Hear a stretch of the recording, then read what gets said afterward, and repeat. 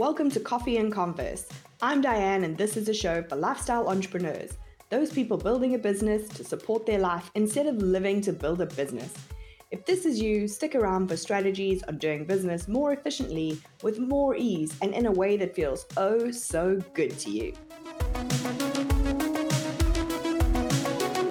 Hey, welcome back to the Planning Prep Party. We're on day 17. And today's question is a two-parter. What are the potential risks and challenges that you might face in 2024, and how will you mitigate them? In terms of mitigation, the best thing that you can do is make sure that that risk never materializes or you never face that challenge. This can be really hard to do in our small business environment without it becoming cost or time prohibitive.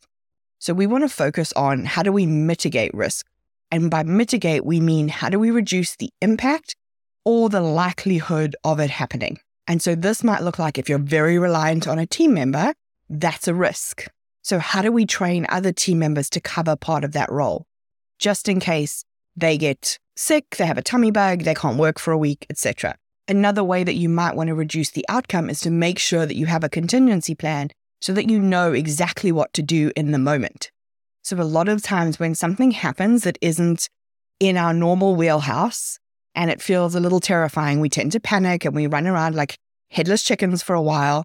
And actually, if we just took some decisive action in the moment, we can often stop the spiral. We can stop the loss happening. We can stop the risk getting bigger and bigger and bigger. So what we're trying to do today is think about what might happen that could be scary, because risks and challenges often feel a bit scary. And think about if they happened, what would we do? And the reason we want to do this now is at the moment you're calm. We're in October. We're talking about something that might happen in a year's time. You've got plenty of time, so you don't feel stressed about it. And we make better decisions when we don't feel stressed. So thinking about this now, and we want to think about it now as well, because when you're in that planning mode, you're in that kind of go, I've got to get this done. And so we're maybe not thinking everything through in the best way possible.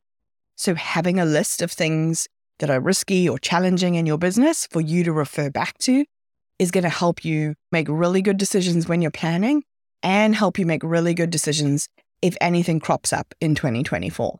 Okay, I'll be back tomorrow with your next question. As always, the replay is linked in the show notes. If you enjoyed this episode, don't forget to follow the podcast and leave us a review.